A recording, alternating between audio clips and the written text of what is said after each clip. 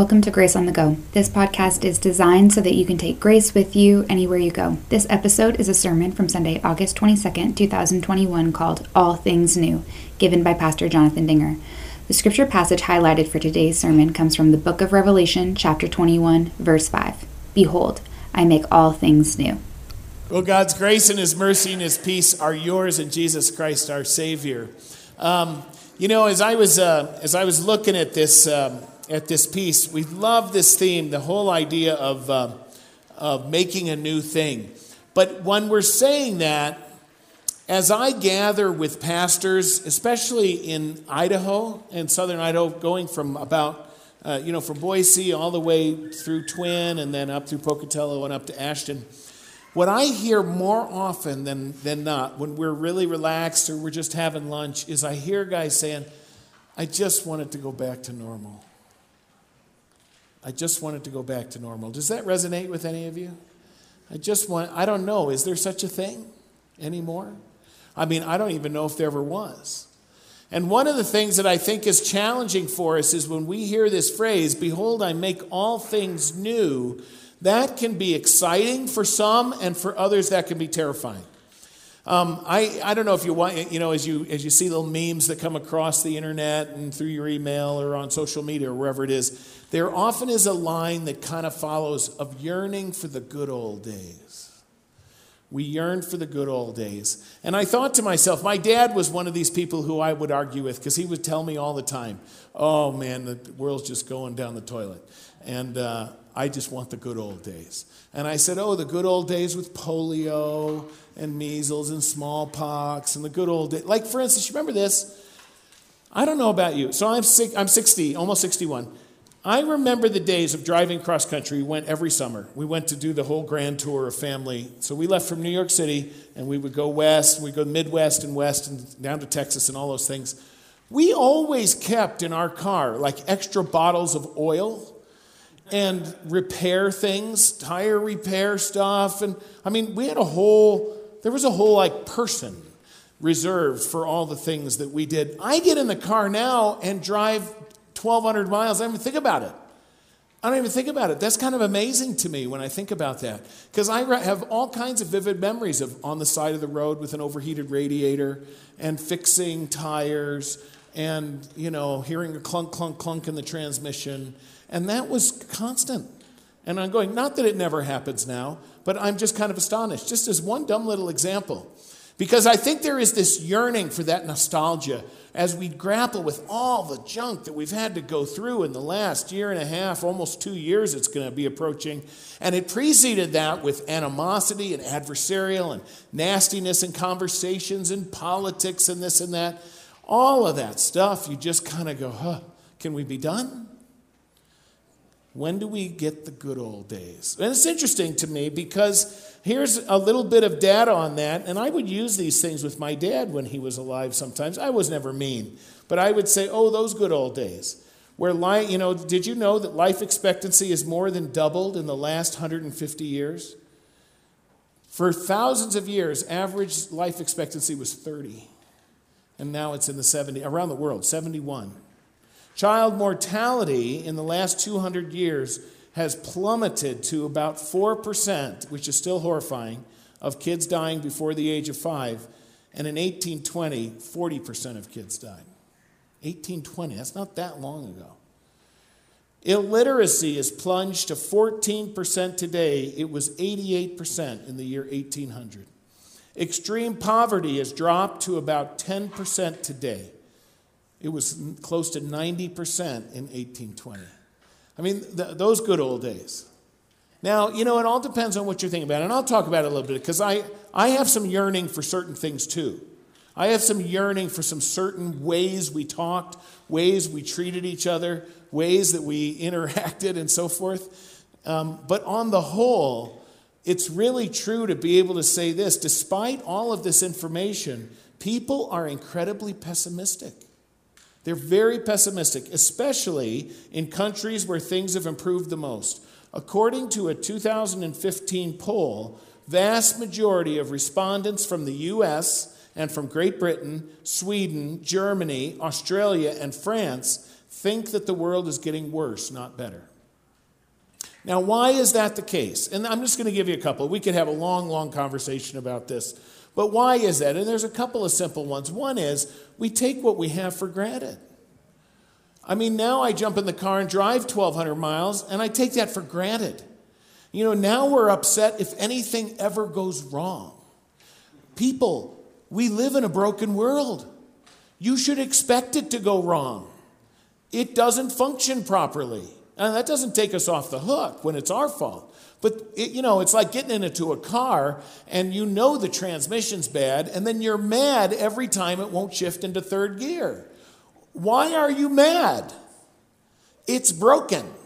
And yet we live a life as if, oh, I'm stunned this happened to me. Oh, I got sick. Shocker. It's a broken world. And so that yearning and that longing for those good old days, we take things for granted. The second thing is we're filled with biases. Think about this. In my lifetime, 1967, I was 7 years old. The United States was embroiled in the Vietnam War. Protest marches were taking place around the country. Crime was surging. Race riots were breaking out in Detroit, Newark, Milwaukee, and other cities. Americans lived in smaller homes, ate worse food, worked more hours, got more sick, and died on average 7 years earlier than today. And then came 1968, which was worse. So it's fascinating when we think of it. We're biased.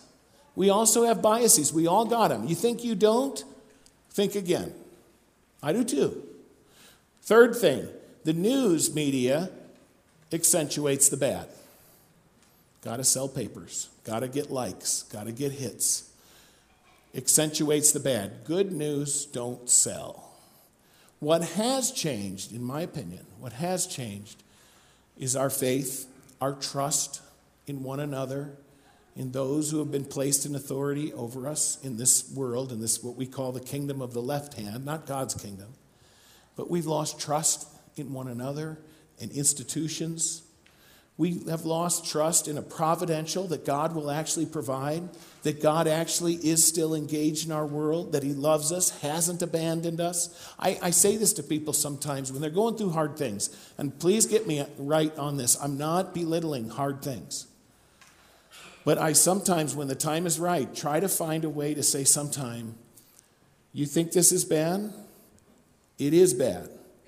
But God's there with you. Imagine for a moment if God withdrew his gracious presence from our world completely. Just imagine. In spite of the hurt, in spite of the horror, in spite of the evil which is encountered in our world constantly, we see it broadcast on the news, and of course it's accentuating the bad, but we see it even in our communities, in our homes, we see it. Imagine if God chose to teach us a lesson to withdraw his gracious presence completely from this world for 24 hours. You want to see a horror movie? That would be horror. Because God continues to remain with us. He continues to temper us, heal us, encourage us, forgive us, show us grace. He continues to provide life and breath and abundance, and we take it for granted, and we have biases, and everyone around us accentuates the bad. I'm here today to tell you he's ready to do a new thing. God is ready to do a new thing, and he is constantly doing a new thing. If you have a Bible, you have it on your phone, or if you look in the bulletin, Revelation 21. This is our thing. And the way he starts out is powerful also. If you like to study the scriptures, when you come across a passage that says, behold, you should highlight what comes next.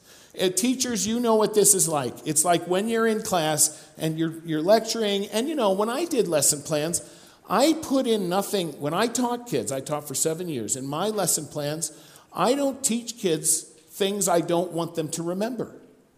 I have no use for trivia. I don't care if you win trivia night at the tavern. I don't care. What I'm interested in, if I teach it to you, it matters. There's a reason I am giving this to you. But there are still some things which I want them to really pay attention to. And so if I was teaching on that, I would stop and I would say, okay, everyone, eyes on me. Everyone, I ain't going on until it's eyes on me. Because this thing you got to know. And this thing you got to get right. I mean, I even do it with my First Communion kids now, when we do First Communion. Why is it important that Jesus' body and blood are physically present in the Lord's Supper?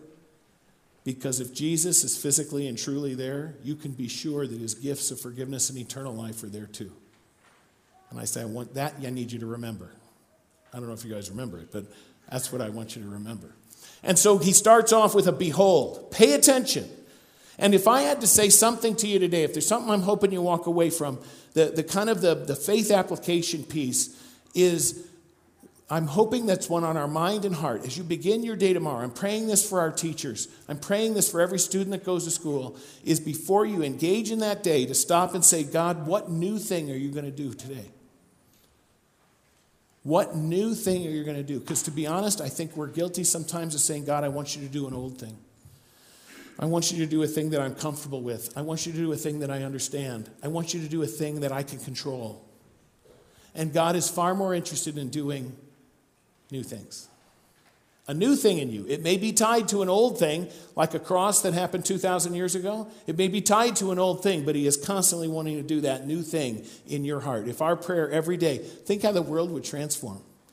Lord, what new thing will you do today? Because I know you're with me. And so that's my prayer. Okay, point number 1. So let me unpack this a little bit. Then I saw a new heaven and a new earth, for the first heaven and the first earth had passed away, and the sea was no more. Here's my point on this one. I love this. God is not obliterating heavens and earth in order to do nothing. He wants to make a whole brand new one.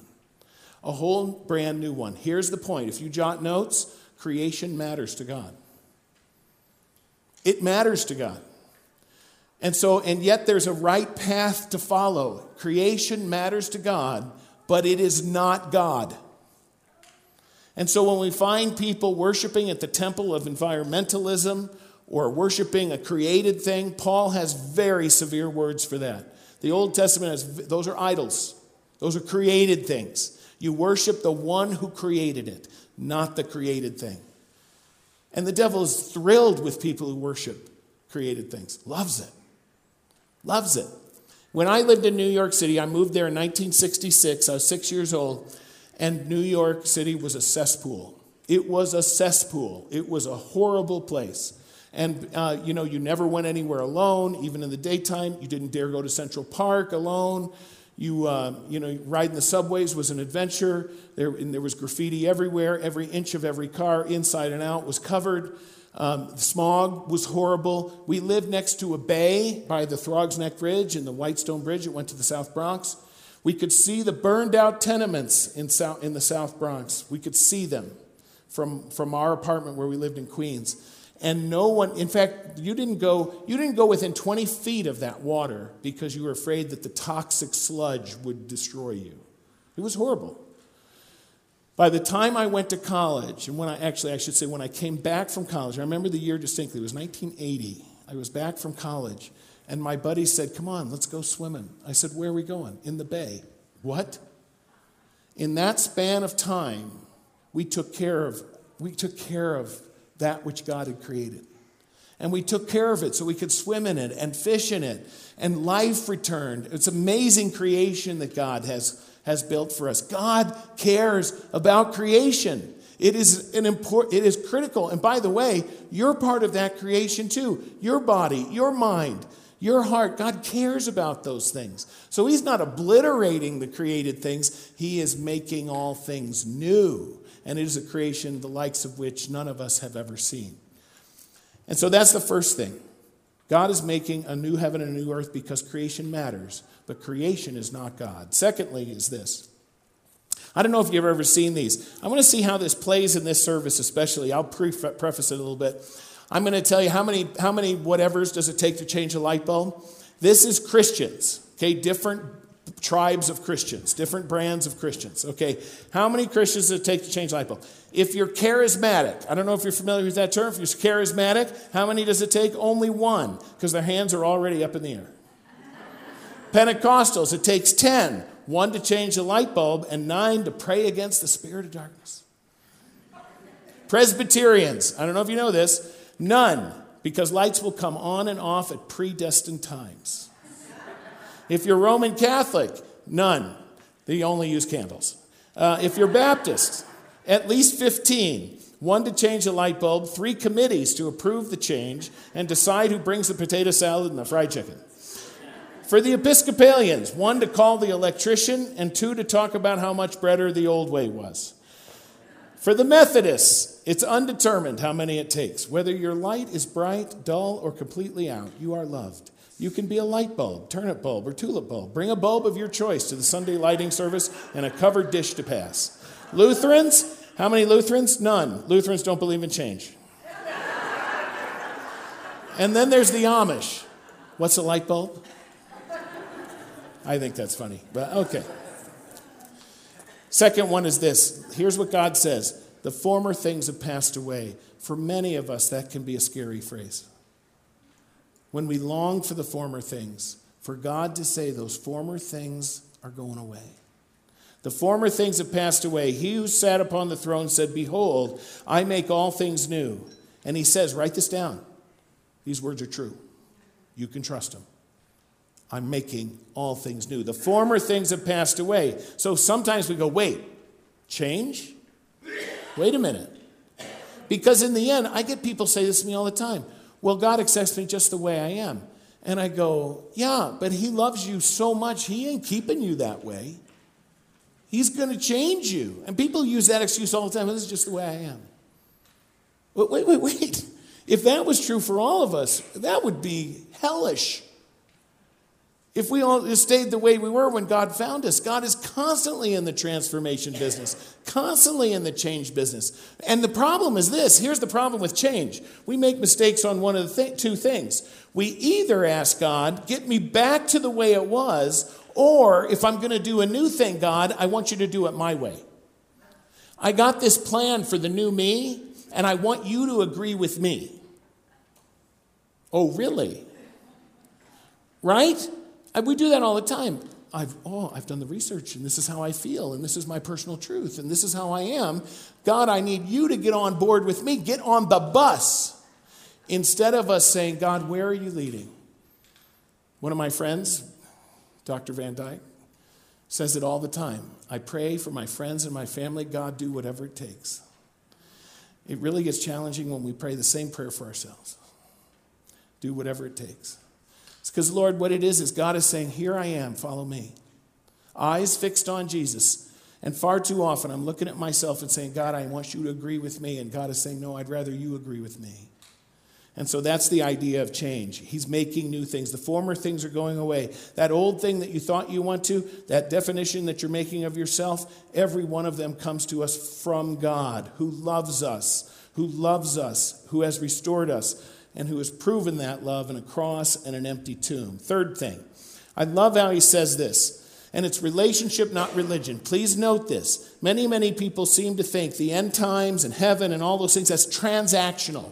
If I do enough good stuff, I get in. If I have enough of the right connections, I get in. If I can build a proper resume, I get in. And my whole life is this series of transactions, and instead it's always relationship. Here's the proof. I saw the holy city, because here's the picture of heaven, right? I saw the holy city, New Jerusalem, coming down out of heaven from God, prepared as a bride, adorned for her husband. The two beloved become one.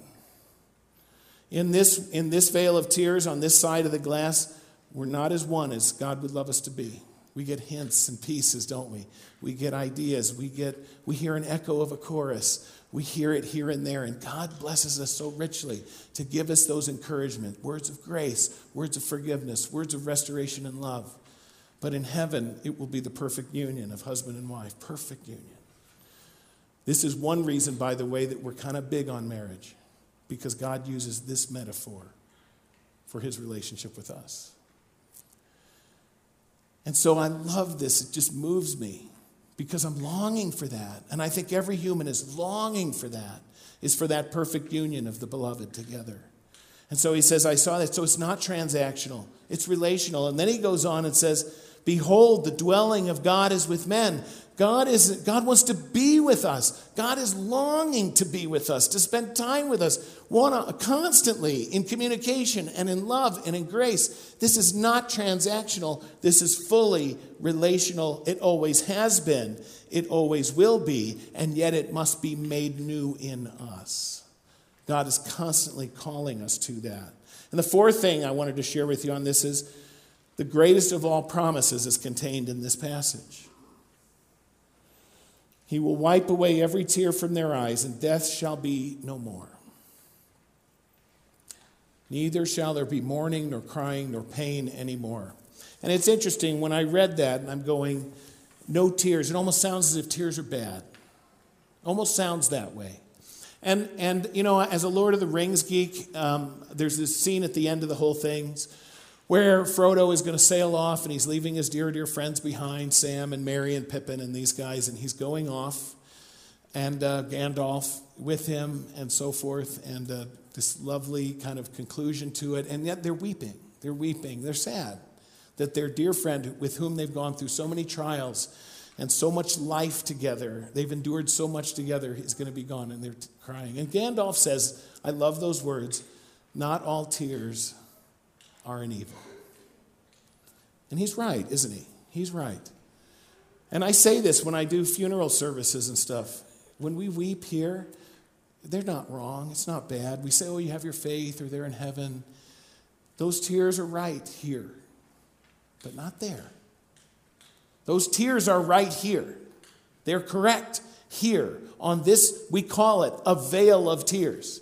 We call it because we can't see through the glass clearly. We don't have a perfect understanding. What we imagine heaven to be is a pale, pale shadow of what God will ultimately reveal to us, in which our minds cannot grasp or comprehend. God is going to reveal himself in ways overwhelming to us, in incredible ways. And so on this side of heaven, not all tears are evil, but God will heal in such a way that those tears will be no more. No mourning, no sadness. If there's tears of any, it would be tears that we can't hold back from joy. But Chris said something to me this week that I really, really appreciated, because this reinforces the idea of relationship. Because look at how those tears go away. Our Savior himself, with the tenderness of his own touch, reaches out, and what does it say? He will wipe those tears, because he knows those tears. He knows why those tears came. And he walked with us and wept with us when those tears were flowing from us here on this side, in this broken side. And with great joy and with great tenderness, as the greatest gift he could ever give us, he will with his own hand wipe your tear and replace it with inexpressible joy. That's the new. And that's a new my heart longs for, my soul longs for, is to have that. It's the greatest of all promises, the death, the final victory over death, with his own hand, his own presence, wiping it away. And the last thing is here. You know, it's funny in my Christian life, and I do tell people, I'm glad when all the videotapes have been lost of me in college and so forth. And I'm glad God is so patient with me, and it's you don't know the height of irony and that it is that I stand here before you and have the joy of sharing grace with you, because I needed it as much as anybody. But you know, in your Christian journey, isn't it kind of neat to watch things actually get better? That you actually find yourself more in prayer. Maybe your patience is increased. I need more of that still. Maybe those fruit of the Spirit have started to show up more in you. There's a hunger to be in the Word, or there's an eagerness to serve others. And you kind of go, gosh, Lord, thank you for making those things happen, because that wasn't how I was before. And you're growing that in me. And in fact, almost if you had the list of it, you might start saying, oh, I got that one covered. And I got that one covered. And I got that one covered. And here's what I'm telling you. God makes all things new. Even the pieces I think I got right, when I get to heaven, I'm going to look back and say, wow, I did not have it right. Because God's going to renew it all. I don't know about you, if you're like me, when we confess our sins almost every week, I come up and I say, God, you going to forgive me for this again? You got any repeaters here with me? And so I go, God, are you going to be so faithful that you'll forgive it again? Every single piece of you, every single piece of me will be made brand new according to God's original intent and design. And those who have died in the Lord already are experiencing that. And we are anticipating our union with them in our Savior for all eternity. God is constantly doing new things. In the incarnation, God came as a human being. It was a new thing. In the cross, God saved in a new way. In an empty tomb, it was a new thing, never seen before. God sent his Holy Spirit to rule in every human heart. It was a new thing. God is constantly doing new things. And so my prayer, my hope, is that we can say, God, what new thing will you do in me? Because if you are doing the new thing, it will be blessed. And it'll bring glory to you. And it'll bless us, your children. To God be the glory. Amen. If you have any questions or comments, email them to podcast@gracepocatello.org. And make sure to subscribe to our channel to stay up to date on sermons and classes at Grace Lutheran Church in Pocatello, Idaho. This podcast is designed so that you can take grace with you anywhere you go.